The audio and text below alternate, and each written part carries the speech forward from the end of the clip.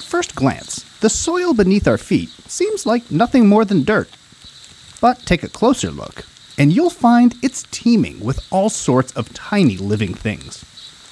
And for those who take the time, studying the wildlife that lives in the soil, including the things that live down beneath its surface, can reveal a whole new world. We had to just keep going and going and going, and at some point, the hole was way deeper than the height of a person, and we had to do things that I don't normally have to do, like haul the dirt out with a bucket, because it's too far to like throw it with a shovel anymore.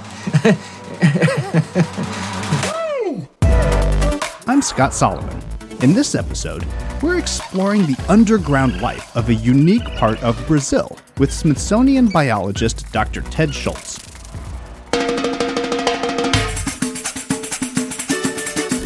Brazil is famous for many things: beautiful beaches, competitive soccer teams, and lavish carnival celebrations.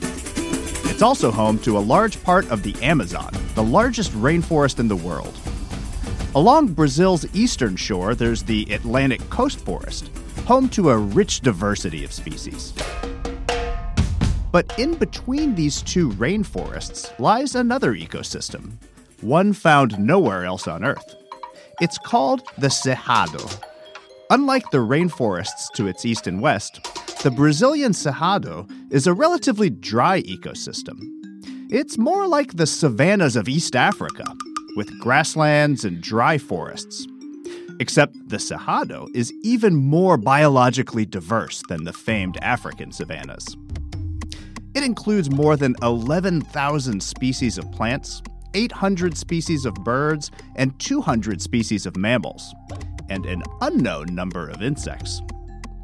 Many of the species that live in the Cerrado are endemic, meaning they're found nowhere else on Earth. After I finished my PhD, I spent 2 years as a postdoctoral researcher, and a big part of my research focused on the biodiversity of the Cerrado. One of my postdoctoral advisors was Dr. Ted Schultz, curator of entomology at the Smithsonian's National Museum of Natural History. Ted, it's so great to welcome you to Wild World. Oh, thanks. It's great to be here. So, Ted, I was thinking back, and I think that one of the first times that we met was during an expedition to another part of South America, to Argentina, that for me was part of my time as a graduate student. Do you remember that trip at all? I definitely remember that trip. It was one of only, I think, 2 times that I've been to Argentina. Yeah, I mean, for me, it was a great trip, great experience, and fun to get to be in the field with you for the first time. One of the things that I distinctly recall was at one point we stopped at like some sort of a gas station, and we were buying snacks. And I remember that you discovered the Kinder eggs. I don't know if you remember this. These are those chocolate candies in the shape of an egg, and like there's a little toy inside. Yeah. I didn't remember that. So that's the first time I had encountered those? So it seemed like it, because what I remember about that was that, like, once you discovered that each egg has a different toy inside, you immediately decided that you had to collect them all. Well, that sounds like me. Exactly. So that was like the moment where I understood that you are a natural collector of things, right? Like, I mean, your job as a museum curator seems like the ideal fit for someone who loves to collect things. Yeah, it really is. And if you ever visit my home, you'll see that it's just like just massive quantities of stuff that I collect, that my wife collects, but without the organization or the cabinetry that we have at the museum. So what are some of the other things that you like to collect? Well, at the top of the list are books. My wife and I are both bibliophiles, and then just paper ephemera in general, and things like trading cards and comic books and pulp magazines and stuff like that. But I also collect objects like and toys, like those toys that are in those Kinder eggs. I have a big collection of Cracker Jack toys and gumball machine toys and all kinds of stuff like that. That's awesome. Yeah, I mean, So during my time, working at the Smithsonian at the Natural History Museum with you, I always felt like a kid in a candy store. Like every time I remember, getting to go in because, of course, this museum is iconic, and I had been there so many times previously as a visitor, as a tourist, especially when I was a kid and I had a chance to go visit. And I just remember being blown away by how much exists kind of behind the scenes, right? You swipe your ID card and you get to open these magic doors and go back behind the exhibit space. So tell us a little bit about what that collection is like, particularly in the entomology collections where you work. Yeah, I mean, I never figured it out, but it's probably at least half of the museum is not public exhibit space. It could even be more than that. And for some disciplines that are represented in the museum, like anthropology or paleontology, you might see a whole lot of things out on exhibit. But even so, the bulk of the collections in those disciplines are behind the scenes, and they're never seen by the public. But for entomology, that's just like almost totally the case. We have an insect zoo and a butterfly hall, but there are no preserved specimens in those exhibits. But if you go behind the scenes, of all the departments, entomology has the most individual specimens. And so we take up vast amounts of space. Most of the collections, the entomology collections, are basically mummified insects on pins. That's the traditional way to preserve specimens. But for some groups of insects, it's better to preserve them in vials of alcohol, on slides. So we have, and a number of other very strange ways, like in envelopes for dragonflies and for some Lepidoptera. Oh yeah, the butterflies with their delicate wings. Yes. Right? You have to protect the wings. Yeah. So we have all kinds of collections like that, and we have so many insect specimens. It's hard to determine, but it's probably somewhere upwards of 35 million specimens.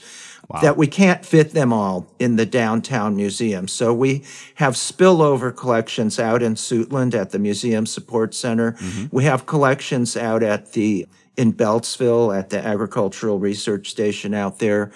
And we have some collections that are off-site at different universities because specialists on those groups have sort of extended loans of those specimens. And it's one of the things that's amazing is I'm thinking about when you walk into the collection space, to me, it always reminds me of a library. It looks like being in the stacks of a library, right? Except that instead of books on the shelves, you have drawers typically of these preserved insects, as you were describing. And I mean, it's kind of amazing when you think about how small most insects are. The fact that it takes up that much space really emphasizes the number of specimens, right?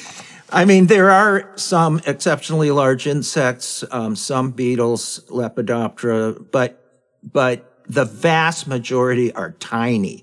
Like if you look at a pin with one of those insects on it, the pin is way bigger than the insect. You can't, you know, in many cases you have to look twice to see the insect.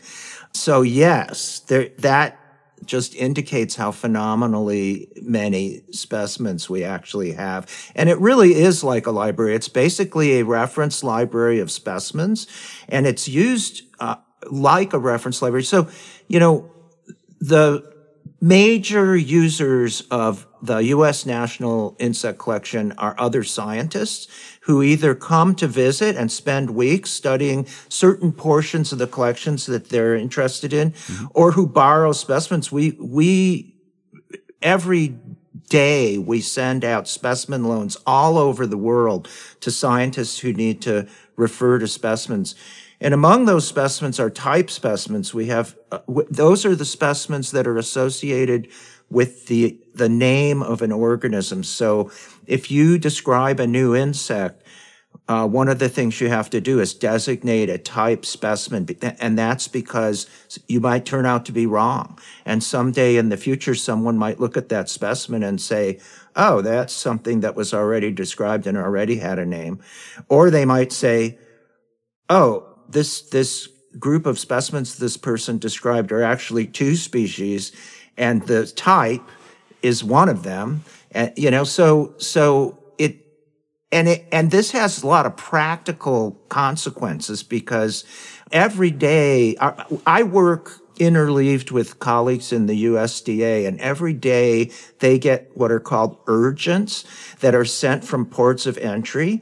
And a big ship is being held up somewhere with, millions of dollars worth of cargo because an inspector found an insect on board, and until they can identify that insect and determine it's not a pest, they're not going to let that cargo get unloaded. So, this has, obviously it also has huge consequences for agriculture and identifying pests of agriculture. Yeah, because if those insects are potentially dangerous pests or invasive species, I mean, it could do billions of dollars in damage. I mean, it has real world, real consequences. It's not just academic research, so to speak. That's right, yes. And frequently when people ask us about, the value of the collections, what they're really asking is the monetary value. And in the past, and I wouldn't be able to produce the figures right now, but we've on occasion done calculations for how much the collections have saved people, the American taxpayer in terms of invasive species, agricultural pests, and it's huge. It's a huge amount. Yeah. Yeah. So what are some of the other ways that the collections are used? So talk a little bit about some of the work that you do and how you use the collection. Well, in addition to what I described before, the collections are a record of the distributions of species through time. Our collection has specimens in it that are like 200 years old.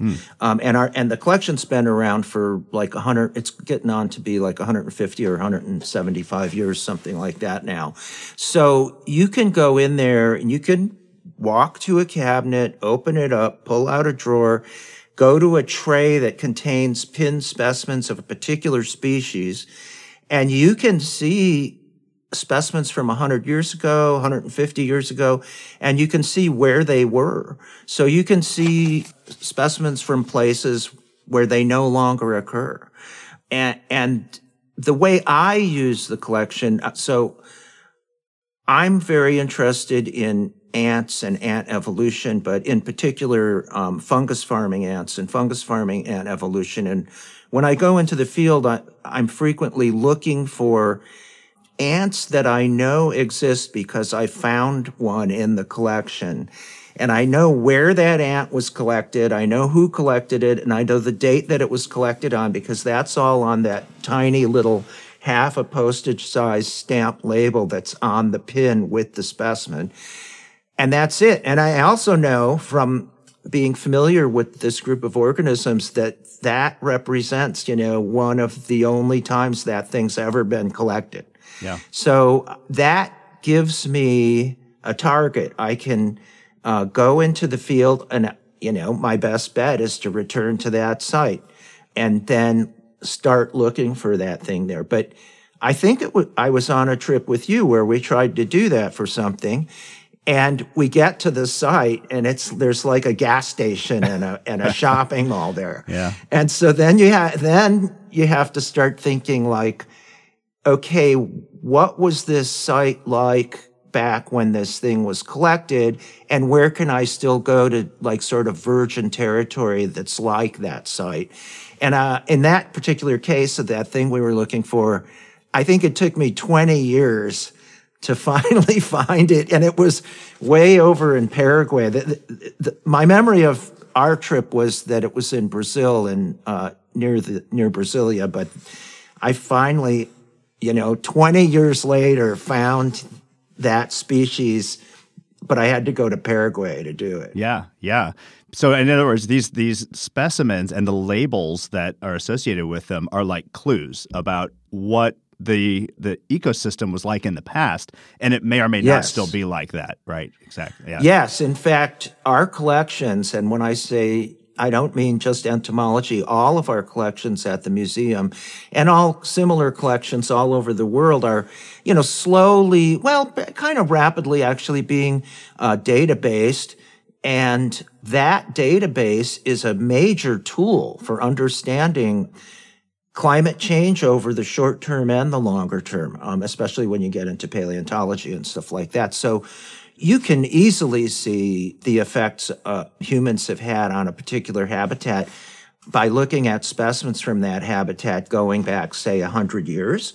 You can see that something might have been, one of the things that someone did with our collections was they traced the spread of the Argentine ant. So the earliest collections occurred somewhere in the south. And then over time, there were additional collections from farther off, and they tended to follow rail lines. So that's the kind of thing you can do. Also, people have worked with our port of entry specimens. So I mentioned earlier that port of entry inspectors send specimens to us, to my colleagues in the USDA for identification.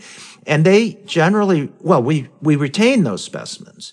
And so at some point, someone had this bright idea of looking at all the port of entry intercepts and asking the question, what things have had the greatest opportunity to invade North America, and then compare that to what things actually have invaded North America. And those two things, like in a Venn diagram, do not overlap very much. It turns out that the things that have been found again and again in port of entry shipments are not necessarily the ones that are good at invading. Mm-hmm. Yeah. So that kind of stuff. Yeah. I mean, gives you practical information that you can use to modify your practices or do things to kind of prevent future invasions. Yeah. This is Wild World. I'm talking with entomologist Ted Schultz about his research on ants at the Smithsonian Natural History Museum. When we come back, we'll hear about how field research expeditions to places like the Brazilian Cerrado contribute to the Smithsonian's ant collection, and what this research can reveal about the remarkable abilities of ants.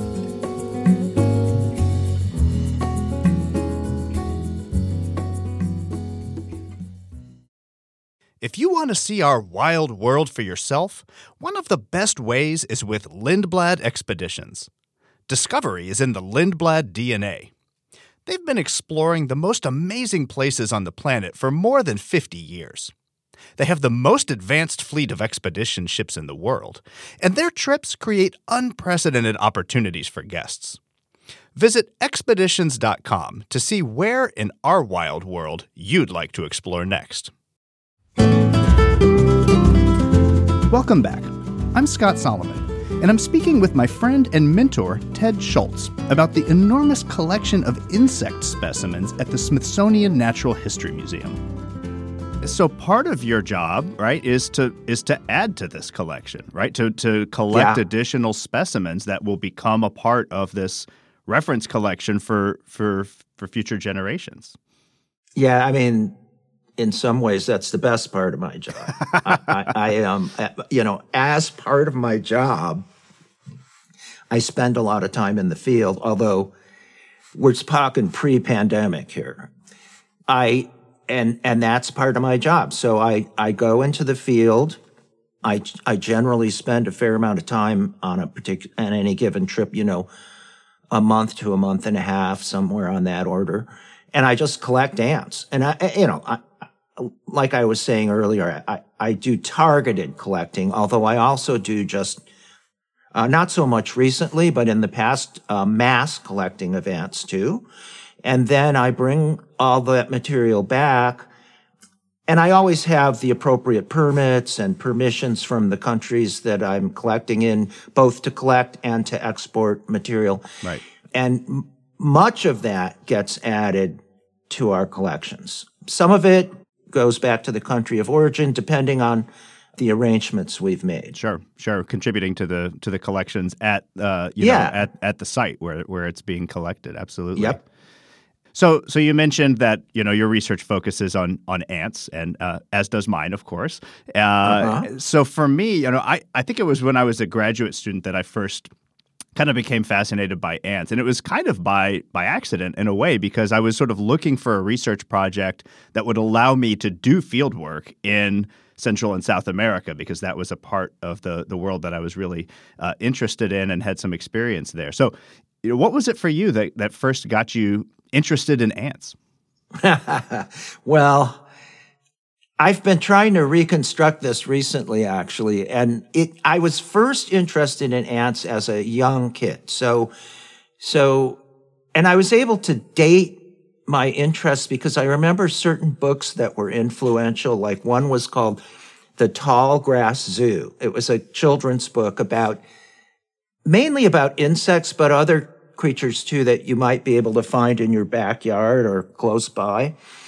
And then the other one was The World of Ants. And I know when those books were published, so I can kind of date it. I was probably around 6 or 7, and I loved to catch animals. I like to catch toads and frogs and insects. So I used to have a lot of fun. And I lived in a place where there were large, formerly agricultural fallow fields. So me and all the kids in the neighborhood ran around and collected insects. Then I would read about insects.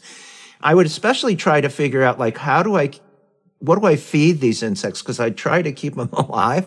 And when I read about insects, I read about ants, and I realized, like, oh my gosh, they're social. They'll die for each other. There's a queen that lays eggs. There's worker ants that don't lay eggs. I got really fascinated by that. And over a number of years, I tried to dig up ant nests, but I had no guidance. At that time, there was no internet and there were no books really that I knew of that told you what to do, and no adults in my life that knew anything about it. So I kind of got discouraged, and then I got interested in lots of other things, and now we're talking about maybe age, high school age.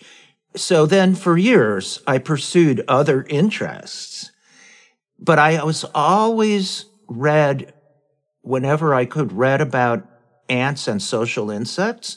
So I maintained an interest in it, a fascination with it.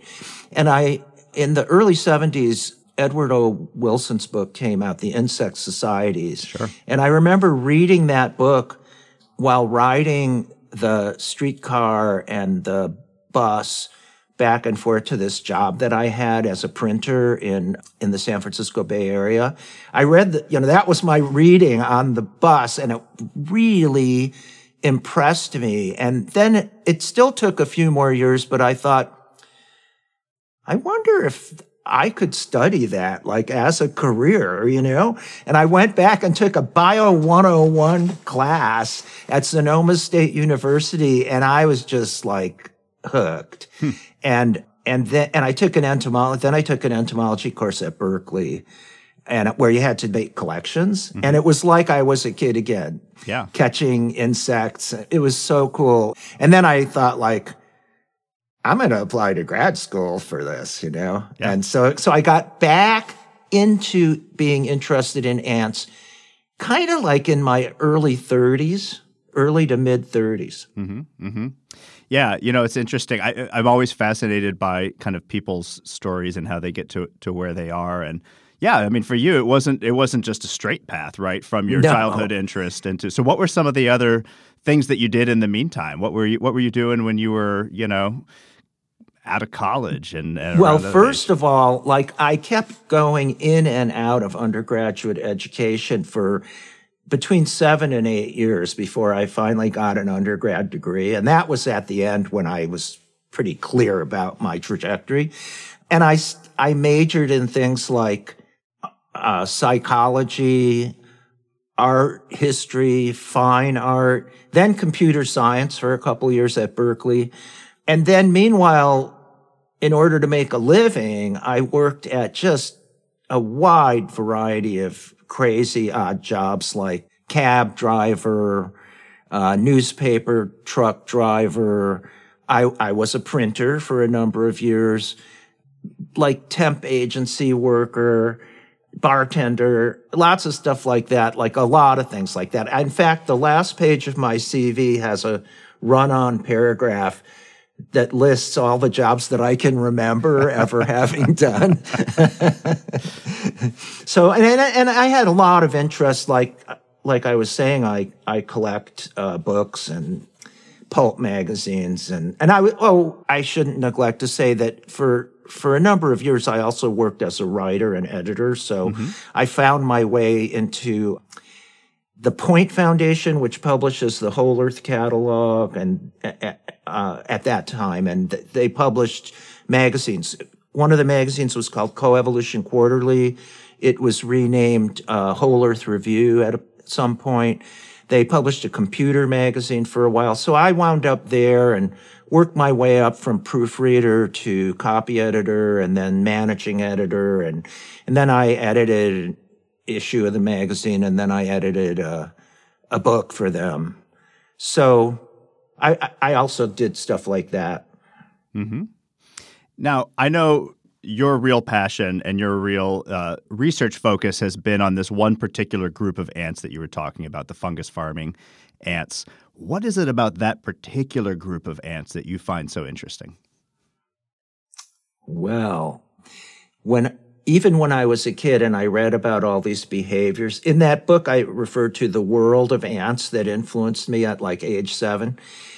It talks about different things like army ants, and one of the sections that goes on for like 2 pages of kid book, large size text, is about fungus farming in ants. And so that always stuck in what I always was fascinated that insects, which have small brains, can do in aggregate, like if they're social, can have very complicated behaviors. Yeah, like one ant by itself can't do all that much, but when they work together, they accomplish these amazing feats. Yes, yeah. And that's always fascinated me. And as you know, ants do a lot of complicated things. But I've always thought like agriculture, that really tops them all in my mind.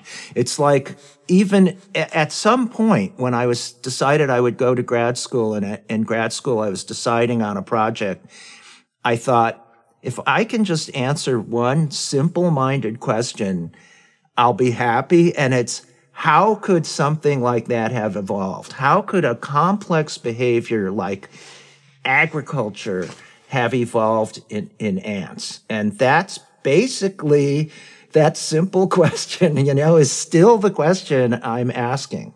Yeah, I mean, because it's something that we have sort of always been taught is a uniquely human thing, Yes. right? Like we thought we invented agriculture. I mean, we celebrate the agricultural revolution, like 10,000 years ago, as one of the most significant accomplishments in human history, and it was.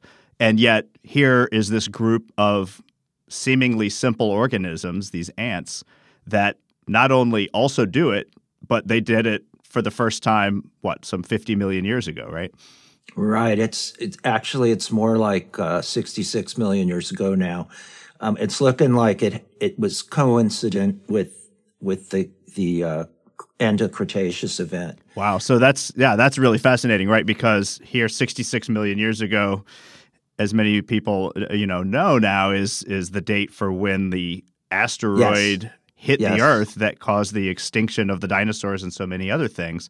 So you think that it's not a coincidence that is also the approximate date for when ants started to grow fungus? I'm working on something right now, and I currently have very good dates on the ant phylogeny, the ant evolutionary tree, and the fungal, and for the first time ever, the fungal phylogeny. And they match up in that regard. And they match up with that end of Cretaceous 66 million years ago origin. Wow. And if you think about it, it sort of makes sense, because following that bolide hitting the Earth, there was a kind of nuclear winter that went on for, not hundreds of thousands of years. But then the recovery from that took place over a period of 6 million years, 7 million years, something like that. And the South American forest was restructured dramatically. But if you're a photosynthesizing plant, that was bad news for you. Yeah, because it was blocking out all the light of the sun, right? I mean, like all this stuff in the atmosphere would have made it impossible for most plants to grow. Right. It shut down photosynthesis for, I don't remember, on the order of hundreds of thousands of years. If you're an herbivore that depended on plants, that was bad news for you too. Yeah. But if you're a detritivore that depends on rotting plants or decaying plants or anything like that, it's probably not so bad. It might actually be kind of good for you. Yeah, there's plenty of stuff decaying, I'm assuming, after such a devastating event. Yes. And if you're an ant that's already in association with a fungus like that, and I think they were in a non-agricultural association with fungi. Meaning that they were eating fungi, they just weren't like growing them themselves. So more like a hunter-gatherer. And they may have been in a sort of the fungi may have been commensals in their nest and stuff like that. So just kind of there, but not necessarily doing anything helpful or harmful. And probably not being cultivated. Mm-hmm. But that one of the things I've gotten interested in as a corollary to what I do is the history of human agriculture and other groups of organisms that practice agriculture. And it turns out it's not uncommon. Yeah. So we know of some other insects like termites that grow fungi in a form of agriculture, right? What else? Ambrosia beetles, multiple origins of fungus cultivation in ambrosia beetles. And then if you're not just talking about cultivation of fungi, but of other organisms, there are fish that cultivate algae. There's a fair array of things that practice either full-blown agriculture or what you might think of as proto-agriculture. And it's also the case that humans, a large part of agricultural evolution in humans was sort of pre-conscious thought, like just associations with various plants that happen to be good at occupying human disturbed habitats, or plants that humans foraged on and then brought back the seeds and threw things away in pits or middens, and those plants kind of became commensals. So it's fascinating. It's really fascinating. You're listening to Wild World. I'm Scott Solomon, and my guest is my former research advisor, Ted Schultz. When we come back, we'll talk about some of the extreme measures Ted and I have had to take to study fungus farming ants in the Brazilian savanna known as the Cerrado.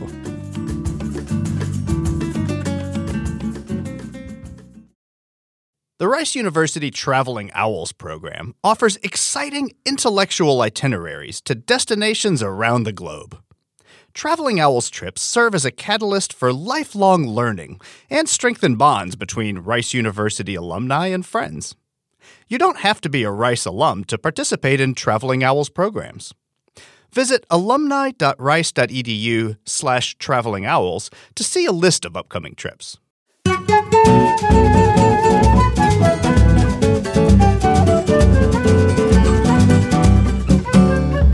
This is Wild World. I'm your host, Scott Solomon, and I'm speaking with Ted Schultz, curator of entomology at the Smithsonian Natural History Museum. Ted was my postdoctoral research advisor, and he taught me so much about my favorite kind of organism, the ants. And so this kind of work is what has brought you and me down to South America, and specifically to this amazing Cerrado ecosystem in Brazil, where you've been going for many years now, right, to try to find some of these ants, and particularly some of the species that are not really as well known as the leafcutters, right? Oh, yeah. The leafcutters are very conspicuous, and everybody, all humans know, well, all humans that interact with them know what leafcutters are because their nests are, I mean, they're just amazing. Their nests are huge. They're very populous, you know. Some species can have like 6 million individuals in a nest. But they're, as I said, they're a recent development in fungus farming ants, and there's all these other groups that are very inconspicuous, and you wouldn't notice them unless you were looking for them. And and a lot of them occur in the Cerrado.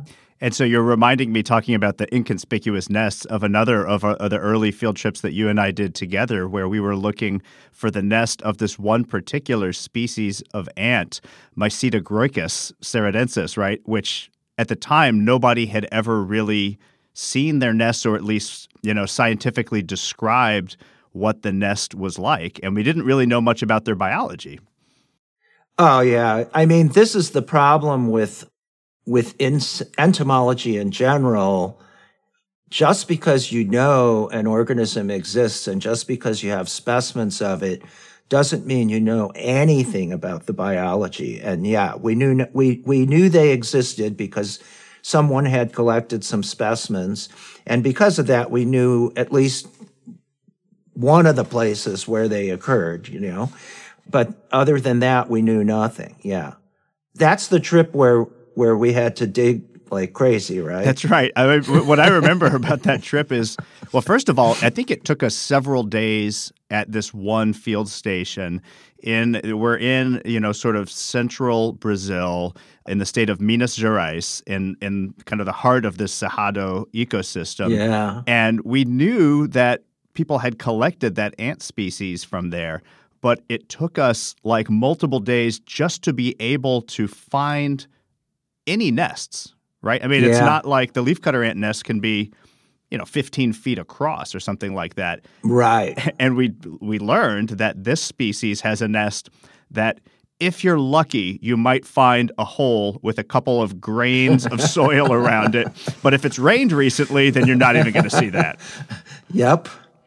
And I don't remember how we found them. Maybe sometimes we put like something out as bait, like some little grains of that's polenta or what something. I usually use is cream of rice. There you go. Because it's white, it shows up against a dark background, and a lot of ants will take it. A lot of fungus farming ants will take it, and other ants too. So sometimes you're chasing an ant, and then you realize like, oh, that's not my target organism there. But yeah, and so a lot of these so-called lower fungus farming ants, you know, unlike the leafcutters, they don't forage in large columns. Like, they might just forage individually.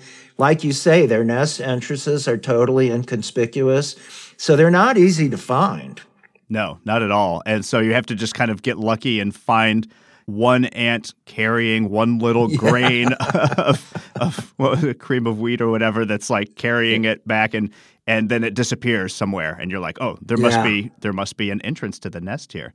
I think we found, if I'm not mistaken, 4 nests total on that trip, and we just decided, okay, we're going to try to excavate all of these because we wanted to not only kind of understand what the structure, the architecture of the nest is, because each species has its own unique nest architecture, but in order to understand more about its biology, we needed to get a sample of the fungus that it's growing, and nobody had ever seen it before. Nobody had made any collections, so we had to get down into that chamber underground where they're growing their fungus. Yep.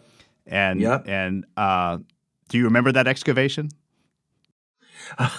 Yes, I do. I think we split up into pairs, and each of us took a nest. And I remember walking over and watching the other two groups, you know, but I mainly remember ours. And, you know, even at that point, I dug up lots of fungus farming ant nests, and I know that the depth varies.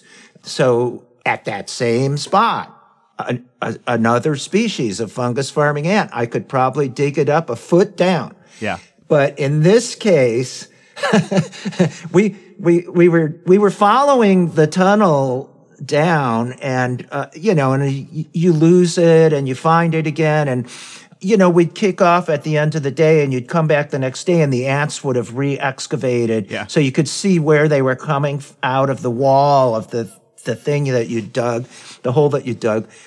And then you just start over again. And the tunnel is super narrow. I mean, I'm thinking about the width of that tunnel is maybe a centimeter, maybe less than that, right? I mean, less. Yeah. I think less. Yeah. Maybe half a centimeter. Yeah. So it's easy to lose. Yeah, and very.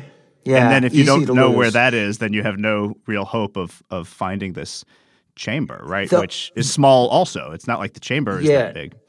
Oh, the chambers that we found were maybe 6 inches across, 8 inches across, something like that. Yeah, it's like the size of a baseball or a softball or something like that. But the thing about that is like, of all the ants I've ever dug up, those were the deepest. Yeah. And we had no way of knowing in advance because no one had ever dug them up before.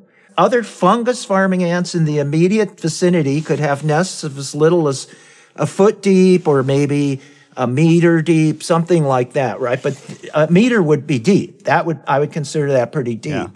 But we had to just keep going and going and going. And at some point, the hole was way deeper than the height of a person. Yep. And we had to do things that I don't normally have to do, like haul the dirt out with a bucket because it's too far to like throw it with a shovel anymore. That's right.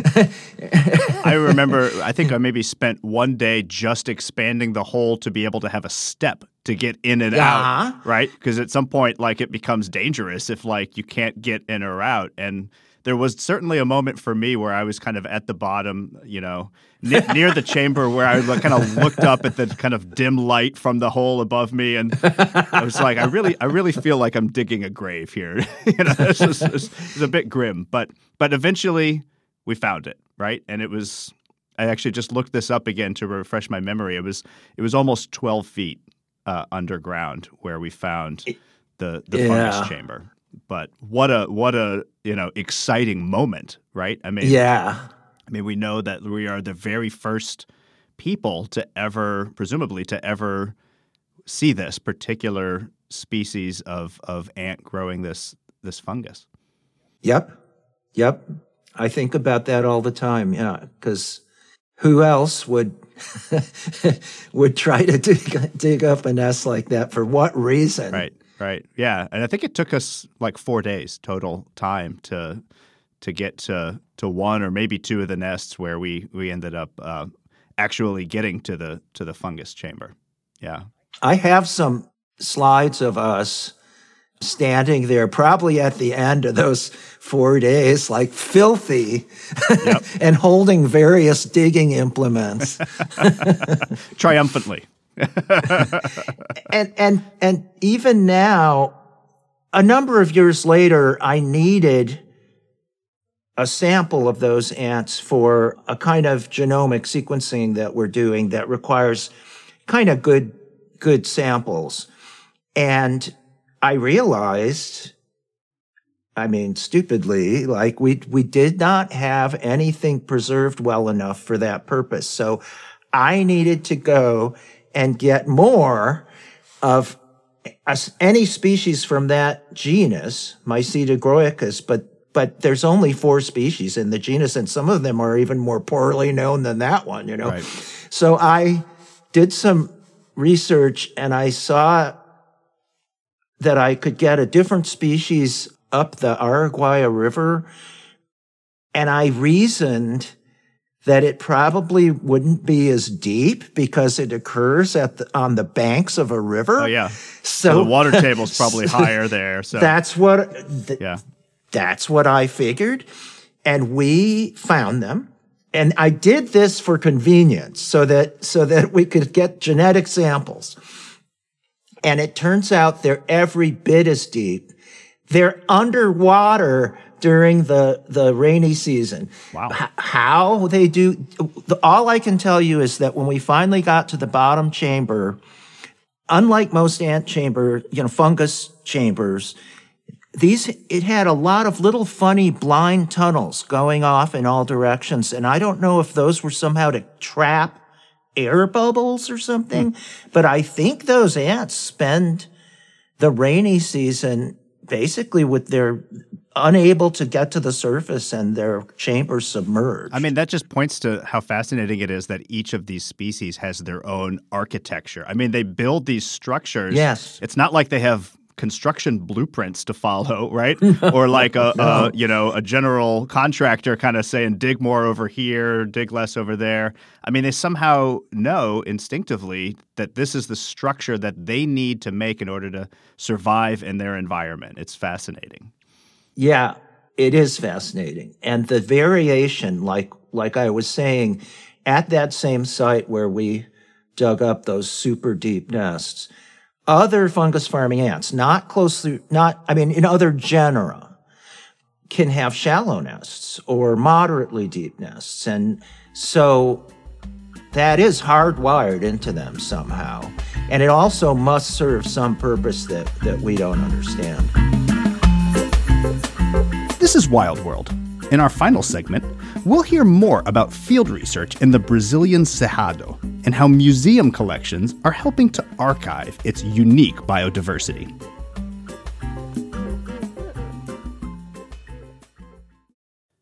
I love to travel and experience new places, and I've had the great pleasure of joining several Rice Traveling Owls trips operated by Lindblad Expeditions. Each of these trips, from the Galapagos Islands to the Belize Barrier Reef, Baja California, and the upper Amazon River, has been absolutely incredible. Lindblad Expeditions make nature and wildlife accessible to anyone. Visit alumni.rice.edu/travelingowls or expeditions.com to learn more and to see where in our wild world you'd like to explore next.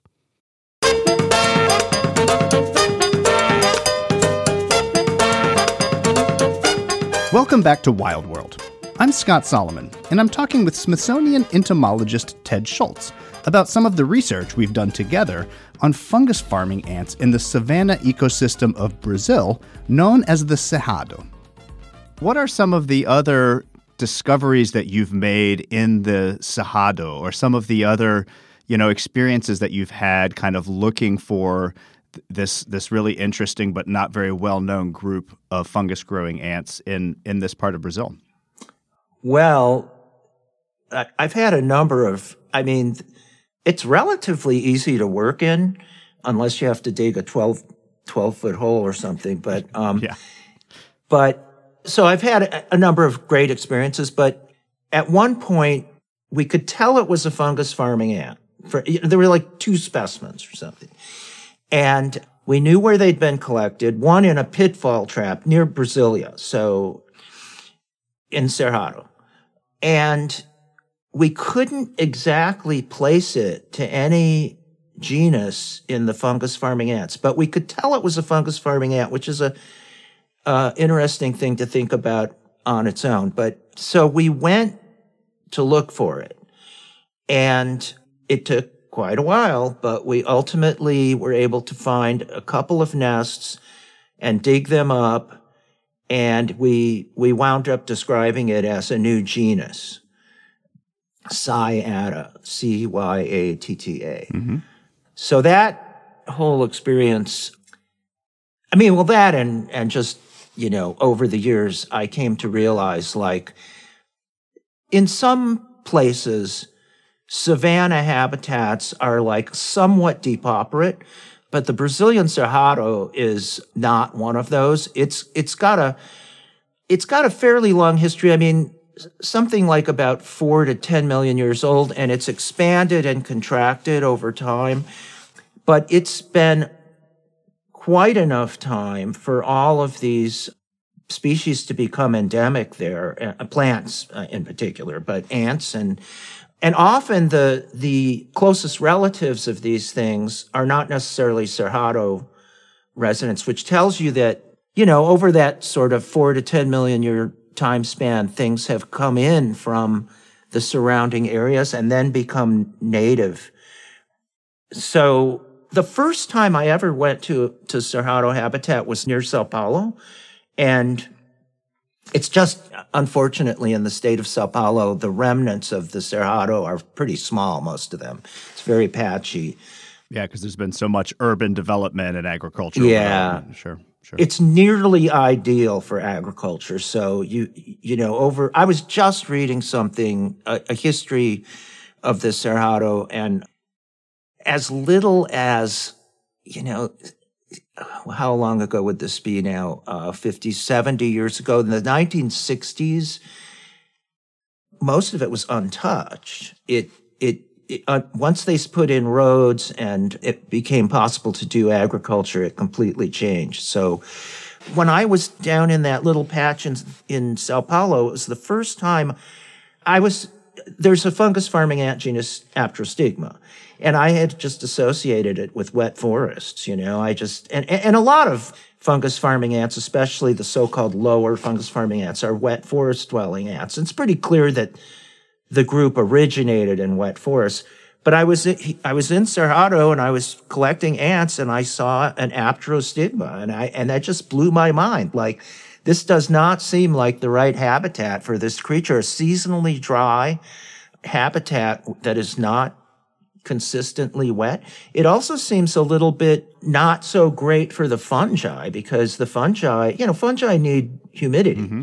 And also, if you've ever seen the fruiting bodies, the mushrooms of the ant cultivated fungi, it was probably in a wet forest. And so it's unclear what's going on. It's possible that in the wet period, these fungi are able to fruit. I don't know, but it's really fascinating once you start thinking about this. Absolutely. And it's the thing that keeps folks like you and me going back to these places year after year, trying to learn more about them.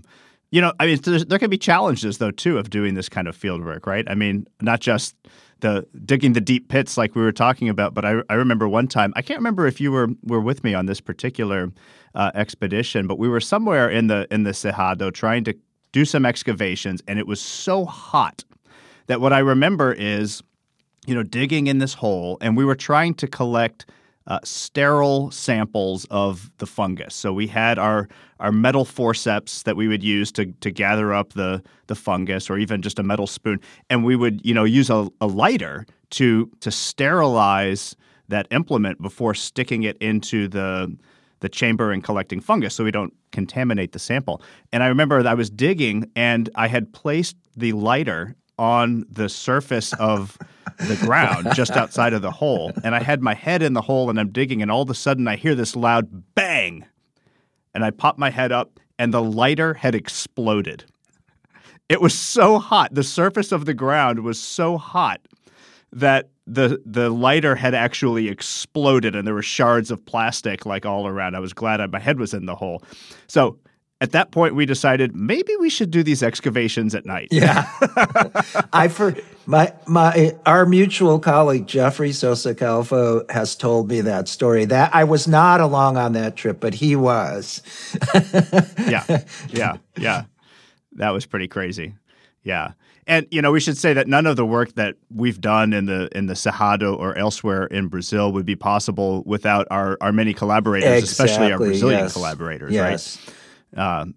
Researchers like Geraldo Vasconcelos and Mauricio Bacci, Andre Rodriguez, and so many others. Yeah, they're essential team members.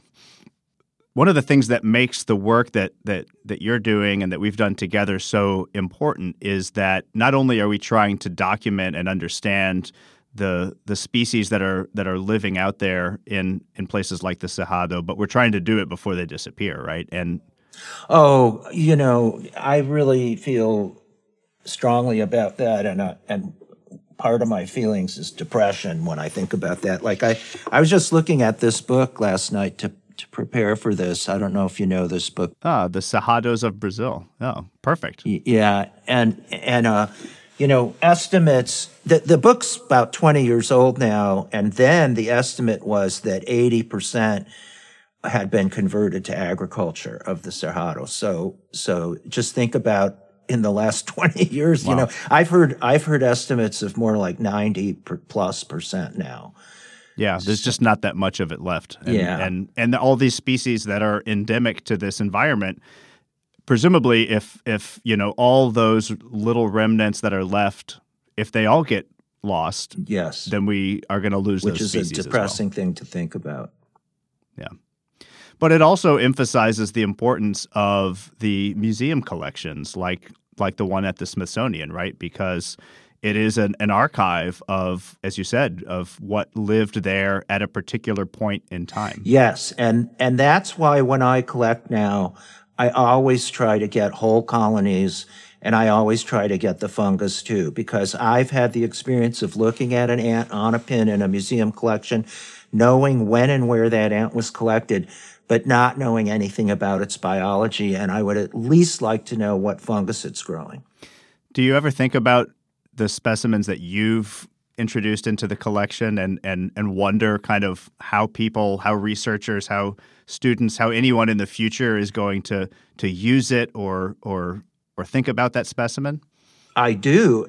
And one of the things I do is I put stuff into cryo storage. So, and I grow up the fungi now and I lyophilize it, and I put that lyophilized fungi, so freeze-dried fungi, into our cryo storage collection. And that means like 500 years from now, even if everything went extinct, which I really hope it does not, researchers could still ask questions about the ants and the fungi and probably other microorganisms associated with the ants or the fungi because of those cryo-stored materials.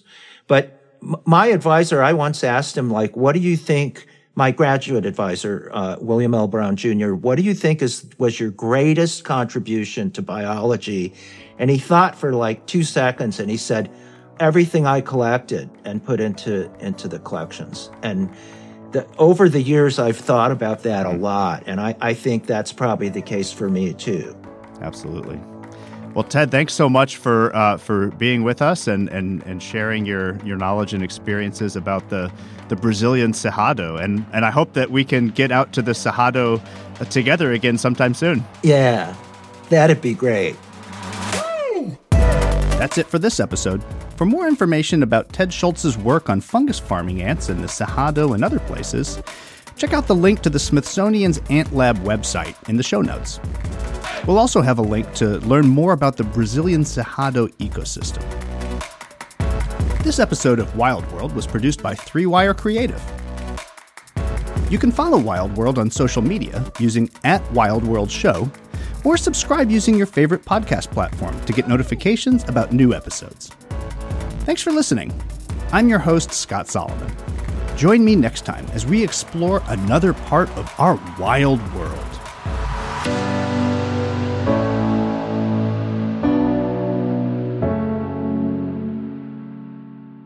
On the next episode of Wild World, we'll explore a place where the silence is deafening. You'll want to tread carefully because the creepy crawlies here make it seem like it's always decorated for Halloween. Luckily, my guest is just the guide you want to get you there and back safely, and to learn some important lessons in the process.